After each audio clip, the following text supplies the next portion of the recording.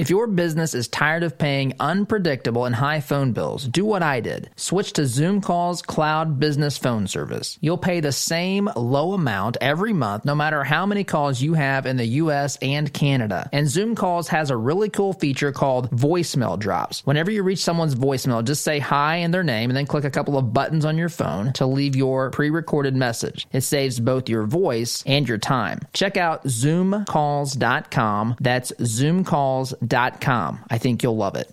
Attention, you're listening to the Todd Huff Radio Show, America's home for conservative, not bitter talk radio. Be advised that the content of this program has been documented to prevent and even cure liberalism, and listening may cause you to lean to the right.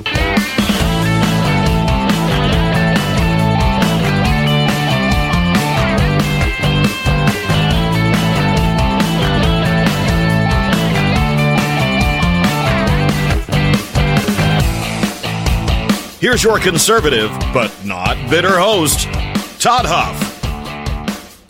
All right, here we go. We are back at it on this Monday morning, middle of January, heading quickly to the Democratic primary season, which we'll possibly talk about a little bit later in today's program. But I want to start today by talking about Iran. Also should start by mentioning off the top that we are back on Facebook Live. Yes, I've got a face for radio, but you can see that face for radio on Facebook by going to Facebook.com/Todd Huff Show. You can also, as always, email me with your questions, thoughts, opinions, your adoring praises, whatever it is that you feel like you need to send me. We welcome those to the program, Todd@ToddHuffShow.com. And, we're on Facebook. That was down last week. There's some things happening as we ramp up for hour two, which we are quickly getting ready for. We here in the next couple of weeks, and there's just a few technical things. I figured there were some things we were going to have to work through and adjust and so forth, but pretty close to getting those all worked out. I will update you on an exact date here in the not too distant future. But anyway, I want to go back to this discussion kind of that we ended last week on. I want to talk about Iran. Iran has now admitted to shooting down the Ukrainian Airlines passenger plane over Tehran, actually as it took off from Tehran,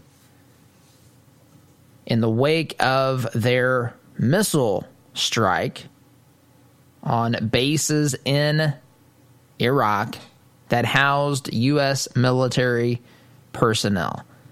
They have now admitted this. You remember, now we're going to back up a little bit. I don't want to go through everything again, but I want to go through a couple of things here that I do think are important.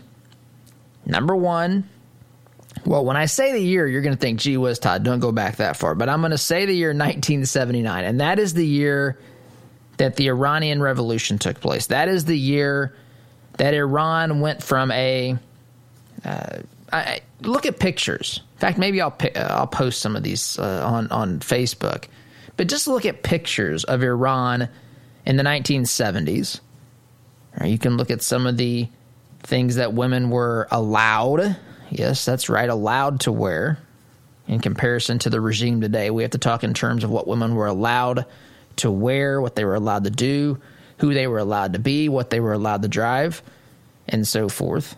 This is not, by the way, done to women by the constitutional conservative ideology that I maintain.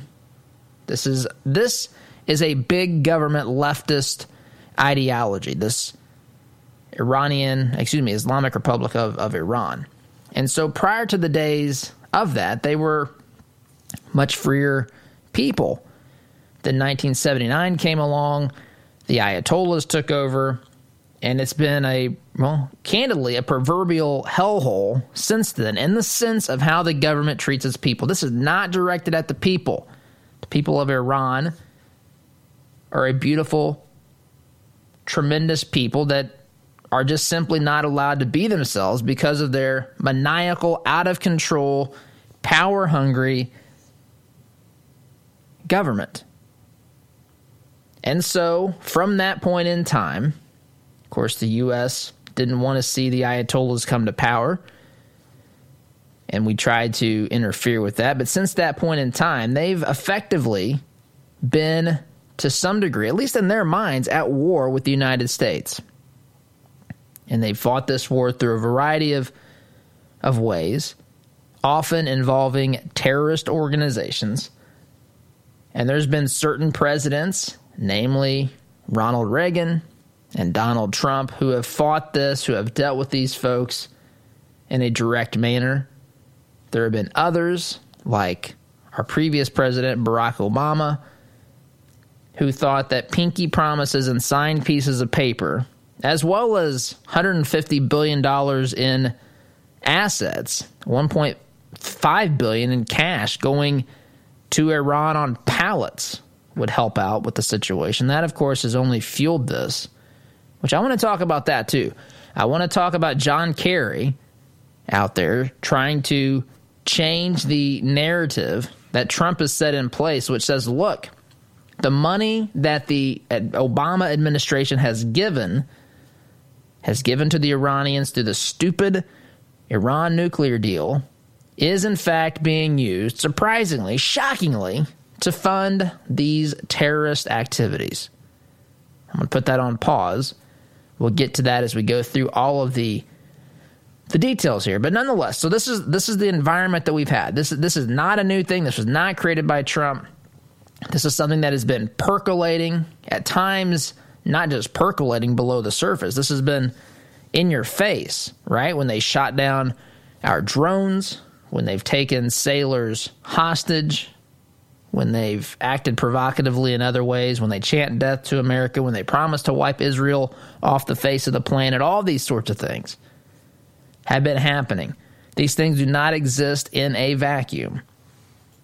So, Trump says, I know what's been going on. This was prior to his striking General Soleimani.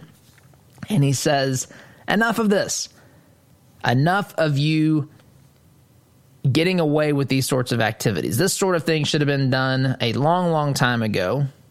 I know where Soleimani is. We see what he's been doing recently. We see what he's been doing over the course of time. We see what his intentions are moving forward. This is not a good guy. This is a guy that's funding, organizing, arming, whatever the case may be, all these details. He's involved in all sorts of nefarious activities with terrorist organizations. He is effectively the government's liaison between terrorist organizations and the Islamic Republic of Iran, right? And so Trump says he's in Baghdad. They just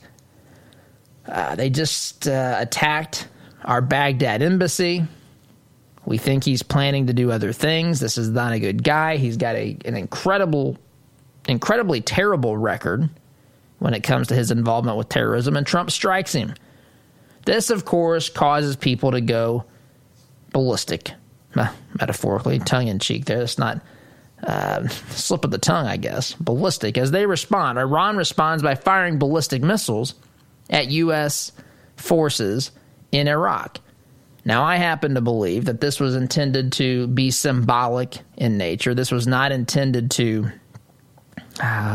kill soldiers. I think that they knew that we would detect the strike, give our folks time to take refuge. I'm not minimizing this, by the way. Please don't misunderstand me. This is not a pleasant thing to be a part of if you're on one of those bases and you have to seek refuge from strikes that's happening on your particular military base. So I'm not blowing this, just brushing this off as though it's no big deal. But I think that they made a strategic decision where they said, we have to do something, right? We're dealing with a very insecure type of government here. We're dealing with folks that know one way to deal with people, and that's by force. And we're looking at a government that knows that they have to stand up, at least figuratively, at least in some sort of symbolic way, to the United States of America. And so they knew if they did nothing, they would lose some legitimacy. Folks would criticize them for that. So they did something, and that something was largely intended to be symbolic. And I'll add this, because President Donald Trump's in the White House, because they knew that if they did kill U.S. soldiers, U.S. military personnel, that there would be serious consequences for this. And so they did what they did. And then they did what began. They set into action the series of things that caused this jetliner to be shot down. And what did that include? That included not clearing their airspace. Think about this. You know, when the Palestinians strike the Israelis, you see this happening from time to time. Sometimes there's escalations in violence, and you'll see that they strike. And what they do is, oftentimes, they strike from places that they dare the Israelis to strike back. So they'll go inside of a school, they'll go inside of a place of worship, and they'll dare the Israelis to strike there because they want, this is sick, twisted, maniacal sort of leadership of these groups, they want that to be plastered on the front page of all sorts of news sites around the world. Newspapers, news sites, television news reports. They want there to be pictures of Israeli soldiers raiding a school. They want there to be missiles having to be fired at schools or hospitals or places of worship so that they can use those images to show the world that the Israelis are just terrible individuals. Of course, they leave out the fact that the reason these places are being struck is because that's where they're operating out of. That's where they're firing their missiles from. That's where they're, planning their operations from. They're daring you to strike back. They understand. They understand the media. They understand how to get that visual, symbolic message out there. Same sort of thing happened in Iran after they fired their missiles. They were on high alert because they didn't know what Trump was going to do. They knew something bad would happen if they killed U.S. soldiers. Of course, in the immediate aftermath, they didn't know what had happened. Right? In fact, they were reporting 80 soldiers, 80 U.S. military personnel had been killed by their missile strikes. That turns out to be false. So instead, they fire the missiles. They put themselves on high alert. They know that they can't detect our technology. They know that they can't stop us, but they're going to try their best. And so they're on high alert. They don't clear their airspace. Why? This goes back to the analogy comparison I was making with the Palestinians striking the Israelis from schools, from hospitals, from religious sites, because they dare you to do something back. And so what they were really trying to do was to create a blanket of security using human shields. And those 176 people on board that flight were used, make no mistake about it. They were viewed by the Iranians as collateral damage. They didn't seek this out, but they thought, this will prevent the United States. This will at least make it harder for the United States to strike us if we have open airspace.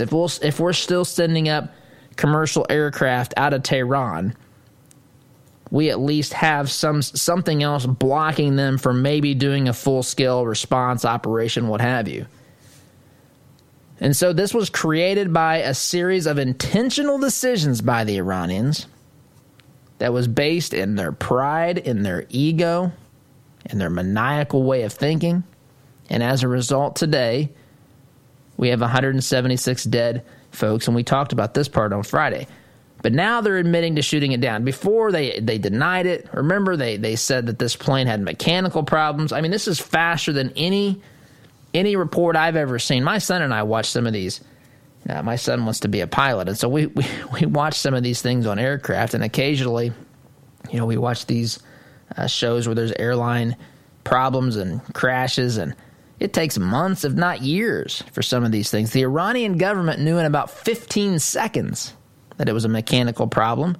In fact, they said, we're not even going to let anyone else see or hear or look at the data from the cockpit voice recorder or from the flight data recorder. We're going to just take care of that ourselves. Nothing to see here. Move along. But now they've since admitted to shooting down this plane. And as a result of this, and this is where I want to pick up after the break, I've got to take one here. The people have begun at least protesting, possibly revolting, calling the Ayatollahs liars. They're saying death to the dictators. And death to the liars. Death to the liars, I should say. We'll pick up here when we get back, but I've got to take a time out. You're listening to the home of conservative, not bitter talk. I'm your host, Todd Huff, back in just a minute.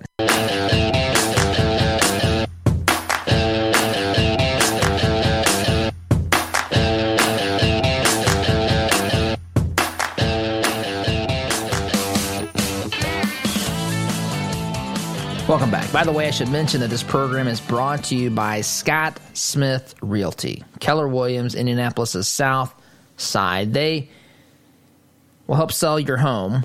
And if they can't sell your home, in the highly unlikely event that they can't help you do that, they will actually buy it from you. That's right. You heard me correctly. So they take away that guesswork. So if you're looking to sell your home, consider the folks at Scott Smith Realty. You can find out more information by visiting scottsmithteam.com. That's scottsmithteam.com, part of the Keller Williams family of realtors. So I want to go back to this discussion on Iran. I want to talk about, well, where we stopped, I guess, is that the people are now revolting. Well, I should say they're protesting, right? They're saying, well, it's pretty serious protest. They're chanting death to dictators, death to the liars about their own government. It sounds like one of the peaceful protests you'll see some of the radical left put together here in the United States, maybe Antifa, some group like that, but chanting death to the dictators, death to the liars. In fact, it's gotten so intense over there that even the Iran Revolutionary Guard, General Hassan, not to be, excuse me, what's his name's not in front of me. I don't think it's Hassan. I got to pull this up, but it's close to Soleimani, I remember, because I remember thinking, don't confuse these two. Make sure folks are separating these two, because Soleimani, of course, has been killed for his involvement in trying to terrorize and destroy the lives of military personnel of the United States of America, also by extension, other Americans as well. These folks are fighting proxy wars. They're using terrorist organizations to do their evil acts, to carry those evil acts out. But anyway, so you have the protests in Iran.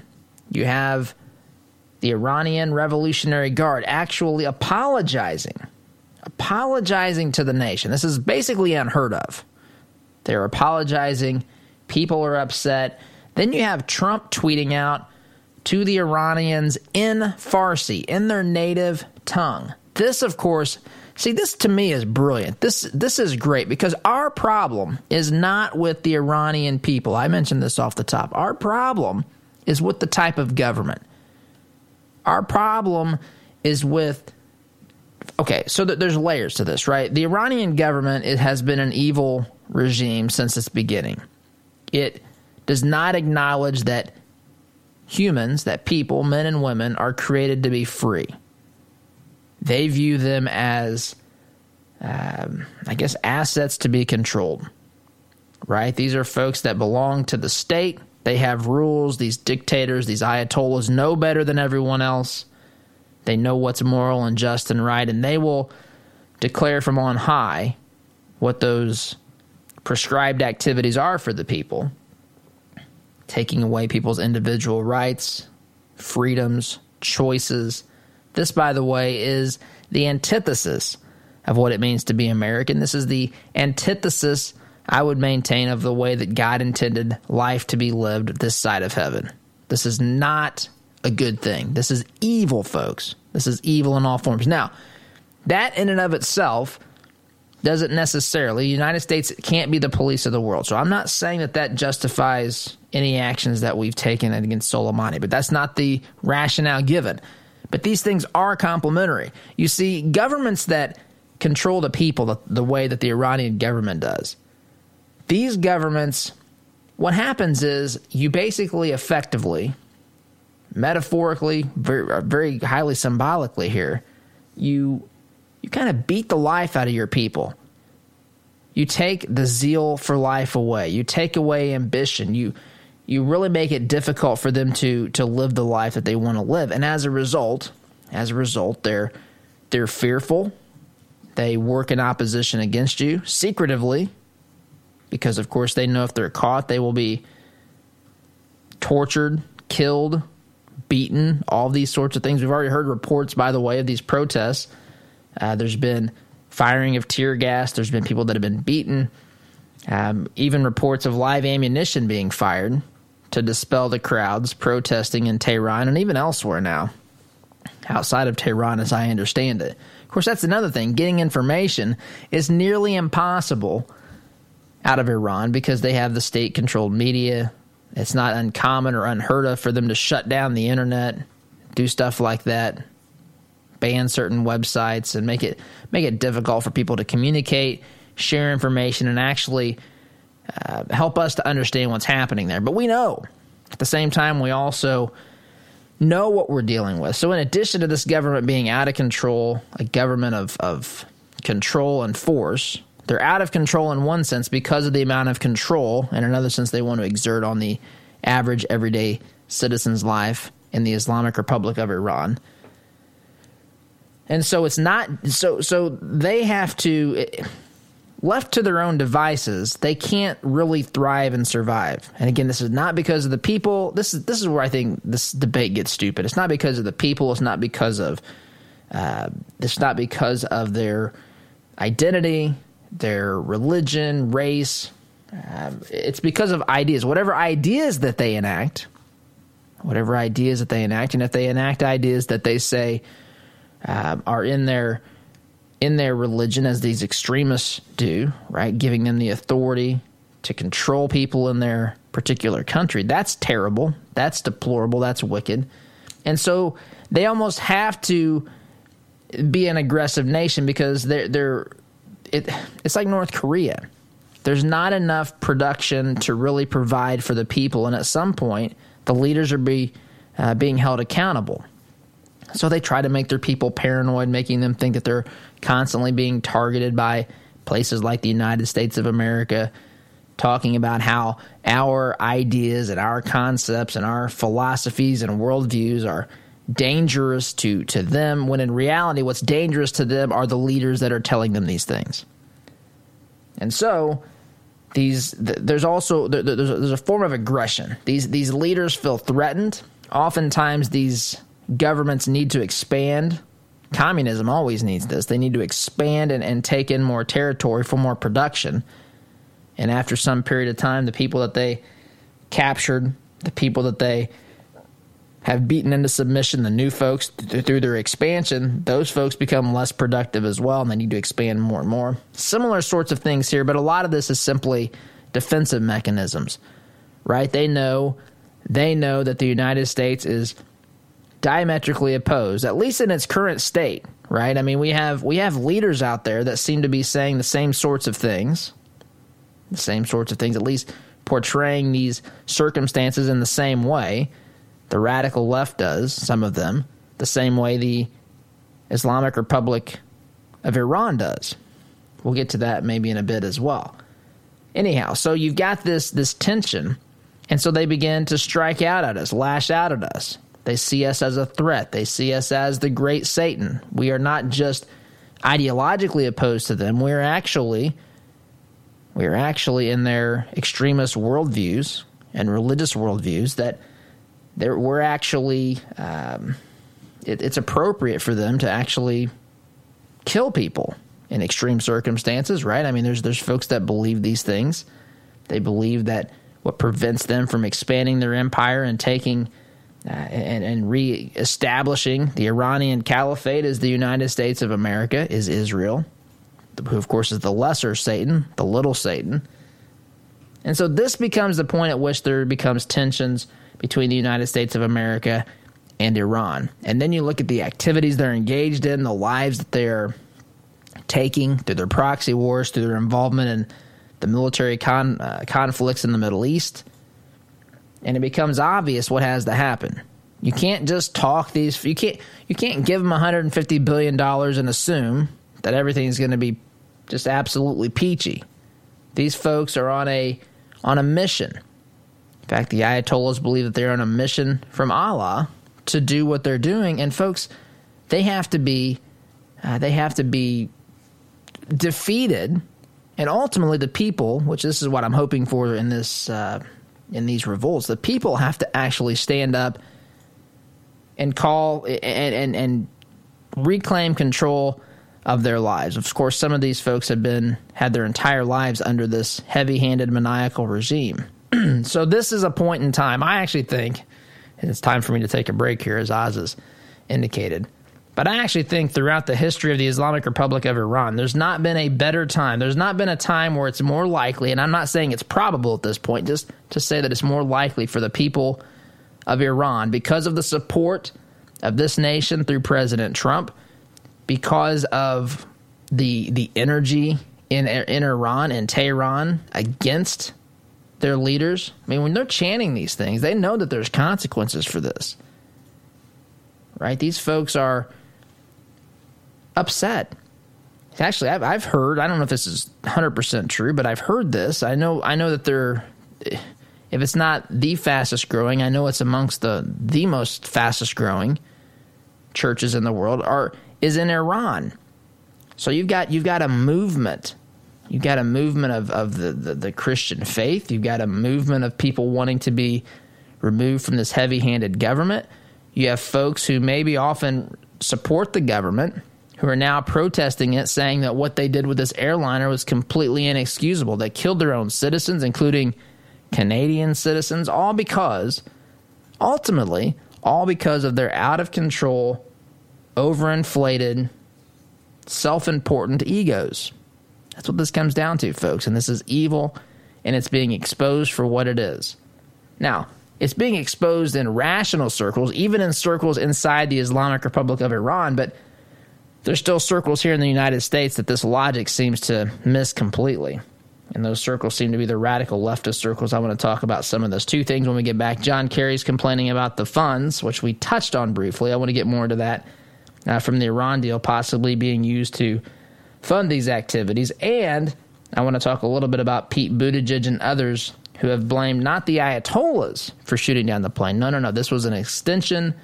This was I guess you could say, a consequence of Trump striking Soleimani. I can't figure out how people come to these conclusions other than they just, I don't know. It's political fuel for their base. It's they have such a disdain for this country. They don't like our power. They don't like that we're in the moral right on positions, so to speak. Anyway, we'll break these things down when we return, but I've got to take a break. You're listening to the home of conservative, not bitter talk. I'm your host, Todd Huff. Back in just a minute.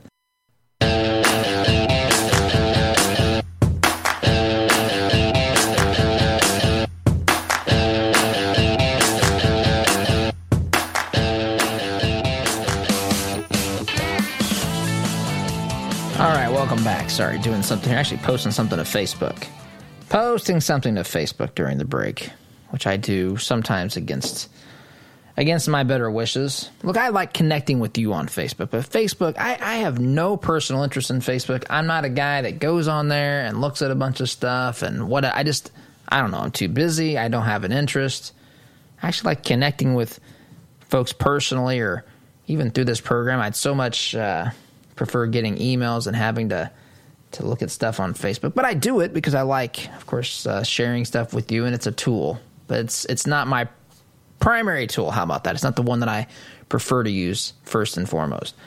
I'm going to get back to this. So we've got all this stuff happening. We've got John Kerry. We've got good old John Kerry. Remember, pause too. The general that I couldn't remember his name of the Revolutionary Guard. He's the commander-in-chief of the Revolutionary Guard in Iran, General Hossein Salami. I think I was saying General Hussein, but it's General Hossein Salami, S-A-L-A-M-I. He's the one that issued the apology for downing the airliner, not to be confused with General Soleimani, who was the general that we took out because of his direct involvement with the death and killing of military personnel, attacks on embassies, plannings, intentions for other attacks, and so forth. But that's out there as well. Folks are out there saying, well, there's not. In fact, the Secretary of Defense is out there saying that there's not a specific threat. And of course, the media is running with this, saying, well, then why did we strike Soleimani? It's funny to me. I mean, we've got proof of his prior attacks, recent prior attacks. We know why he's in Iraq. And they're saying, what proof did you have that the next attack was imminent? What do you mean imminent? It's ongoing. It's ongoing what this guy was doing. It's just preposterous to me. The folks who cannot see that there is evil in this world, and it is not under the flag of the United States of America, it blows my mind. It blows my mind that this is the point at which we've gotten ourselves. In fact, if you listen to some of the responses from the Iranians, which I heard it might have been this General Salami, which that's his name, by the way. I'm not making that up. General Salami, it might have been him. But if it wasn't him, it was someone else who actually blamed us for the downing of the the Ukrainian airliner. And as a result, I shouldn't say as a result, you could also compare that to some of the things that folks like Pete Buttigieg have been saying. Representative Jackie, what's her last name, from California, drawing a blank. But representatives in the House are saying that this was collateral damage. Trump's the one that caused this. Only can a radical leftist or someone who hates America believe. Just the logic of this is so messed up. You have a general, you have a country that's funding proxy wars and terrorism, that's killing United States military personnel, attacking embassies, obviously planning to do more. Keep in mind, they've shot down drones, they've taken U.S. sailors captive, they've harassed and done damage to ships in the Strait of Hormuz. This is an ongoing problem. This is not a new thing. And suddenly they want to blame the United States of America and Trump for taking out the guy that's leading and doing all these things. Blame Trump. Well, if he didn't strike Soleimani, they wouldn't have felt the need to respond and shoot ballistic missiles. That's just patently false. These folks have decided, the Iranian leaders have decided people are going to die. It's up to us to say it's not going to be U.S. military personnel or U.S. citizens or our allies. If someone's going to die because of your activities, it's going to be those of you that are trying to inflict the damage, cause the mayhem, the havoc, the terrorism, the death, the destruction in your region of the world. If someone is going to die, Iranian leaders, may you be put on notice that if this is what you're going to do, if you've decided that you're going to kill somebody, we are going to do what we can to make sure that doesn't happen to anyone else. And if the only way to stop it is to take you out, we are prepared to do that. That's the message. That's the message. And how in the world that's Trump's fault? Even if you're a dyed-in-the-wool, Trump-hating leftist, I still cannot for the life of me, and I understand politically speaking and people's motivations, but just logically, it's not a valid position to hold. It's really, it's either blinded by hate or just completely naive. Either way, I have to take a break. You're listening to the home of conservative, not bitter talk. More on this. I got so much more on this stuff, but we'll get to as much as we can before the end of the program to here, moving to 2 hours soon, so we'll be able to cover more. But I've got to take a break here. You're listening to Conservative, Not Bitter Talk, where listening can, in fact, cause you to lean to the right. So be advised that you should be careful out there driving vehicles, operating heavy machinery here this morning. Be back in just a minute.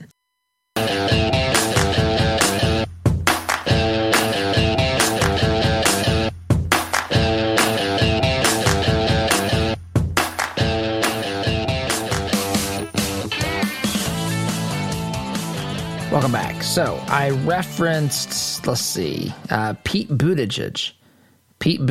I kind of want to, I don't want to completely leave the discussion on Iran here, but I want to move into the 2020 Democrat primary. We are 3 weeks, folks. 1, 2, 3 weeks from the Iowa caucuses. And then after that, in short order, we'll have the New Hampshire primary, the Nevada caucus, or as Trump says, the correct way to say it is Nevada. And then we've got South Carolina, and then Super Tuesday. And Super Tuesday is when Bloomberg's supposed to jump in. He's not even going to be participating in these early states. So we got a lot to discuss when it comes to the political landscape. But I want to look specifically here at what Buttigieg, let me see if I can find this thing, Got so many things pulled up here. Here we go. Newsweek article talking about Trump. Let's see. The headline is, Trump responds to Pete Buttigieg blaming U.S. for Iran shooting down Ukrainian Airlines flight. Says he's, quote, going nowhere. So that's what Trump's response is. But I want to read you this tweet. Pete Buttigieg on, when was this? On January 9th, actually forwarded the breaking news from CBS News special report. Major Garrett reporting that the airline had been shot down. Pete Buttigieg says this: I think this is absolutely 100% unequivocally wrong for reasons that I laid out last segment. This is what Pete Buttigieg says. Innocent civilians are now dead because, I can agree with that part, innocent civilians are now dead because they were caught in the middle of an unnecessary and unwanted military tit for tat. My thoughts are with the families and loved ones on all 176 souls lost aboard this flight. He's right that innocent civilians are now dead.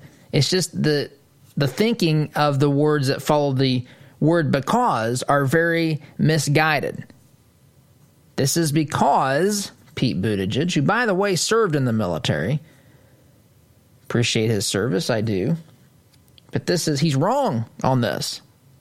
He's wrong. The reason that they're dead is not because they were caught in the middle of a tit for tat. The United States does not bear responsibility for what happened here.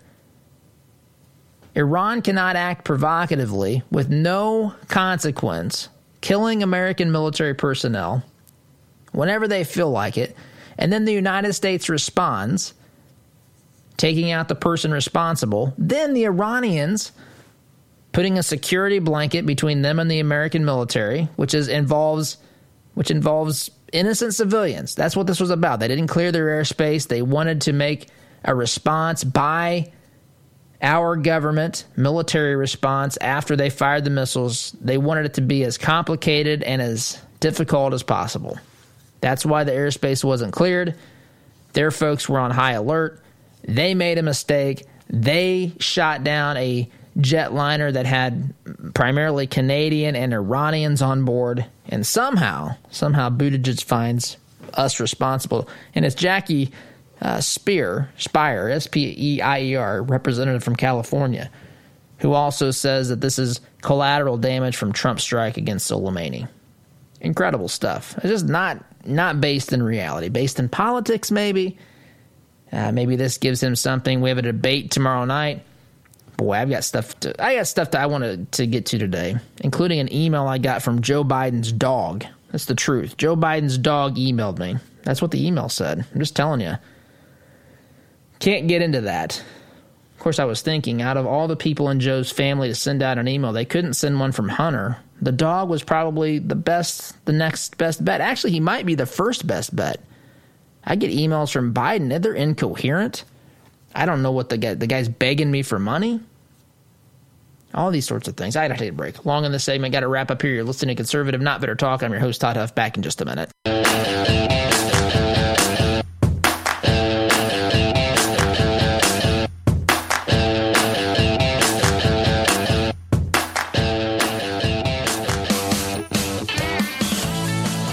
You know, Oz did not believe that I was getting an email from Joe Biden's dog. The dog's name is Major. I'm going to read you the email. This is the stupidest thing I've seen in quite some time. Woof. Woof, woof, rough, rough, woof. Oh, I'm sorry, folks. I forgot most of you don't speak canine.